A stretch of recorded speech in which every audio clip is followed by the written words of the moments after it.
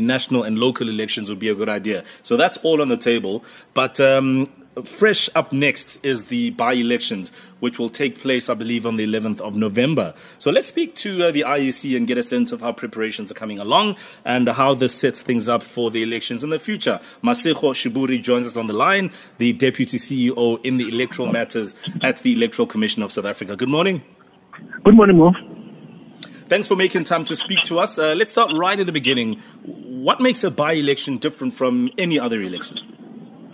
A by-election is typically held to replace a councillor who has ceased to hold office either as a result of a resignation or a death. So in that instance, that person must be voted for by the residents in the ward affected. So you can't replace it in any other way other than holding a new election. So that is why it's called a by-election. And it's a very important point that we actually get into that explanation. And just in terms of, the elections themselves, I mean, are we looking at a national level where it's pretty much all over the country? Indeed, no, it's all over the country. We have 95 ward vacancies in 55 municipalities across all the 9 provinces, affecting a total of 455 voting stations and involving just over 600,000 people. So it is a mini election throughout the country on the 11th of November. In the chain of service delivery, Masego, why are these councillors so important?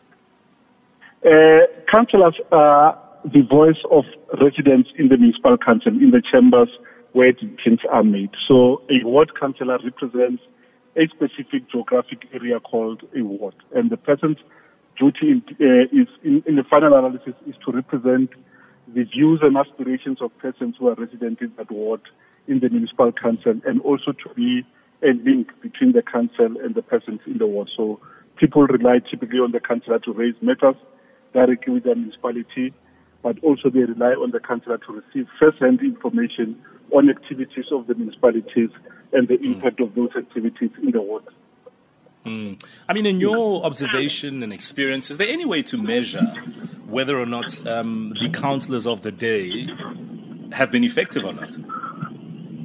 That's going to be a very difficult one. I think each municipality or the Department of Cooperative and Governance and Traditional Affairs would be better placed to make that assessment, because they hold that responsibility in law to gauge the effectiveness of the sphere of local government. All right. Let's talk about how these elections actually work, Masego. I mean, when I think election, I think ballot paper, going to a particular place, voting station to vote, etc. How do the by-elections work? The law around the by-election has not changed. So a person who has voted before will have a familiar feeling to the voting process. However, what we have done is that we've introduced new public health measures to ensure that voting stations do not become arenas of contagion to spread the disease. So at the voting station, we will have additional staff to assist us to maintain social distances among the voting public when they are in the queue. When a person gets into a voting station, we're going to insist that they have some form of face covering or a mask, and we will sanitize their hands on entry into their voting station and again as they leave the voting station. Inside the voting station, a person must wear their mask at all times, except when we ask them to adjust the mask so that we can identify and compare their identity document against the person presenting that document. A voter can bring their own pen, but we will be sanitizing the pens that we provide at the voting station. But more importantly, that people should not be dissuaded from coming to voting stations thinking that we will be using ink pens on multiple voters. For this by-election, we have jettisoned the use of a permanent marker that we use to dispense the indelible ink.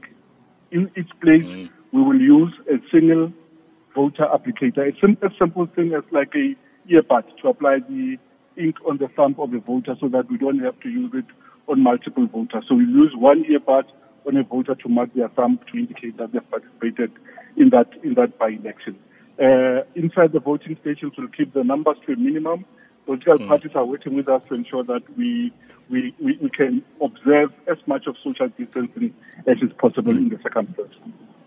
Very, very critical. And I certainly hope things will be smooth come the 11th of November, which is when they are. And I would imagine, Masego, this is also somewhat of a curtain raiser to the elections to come next year.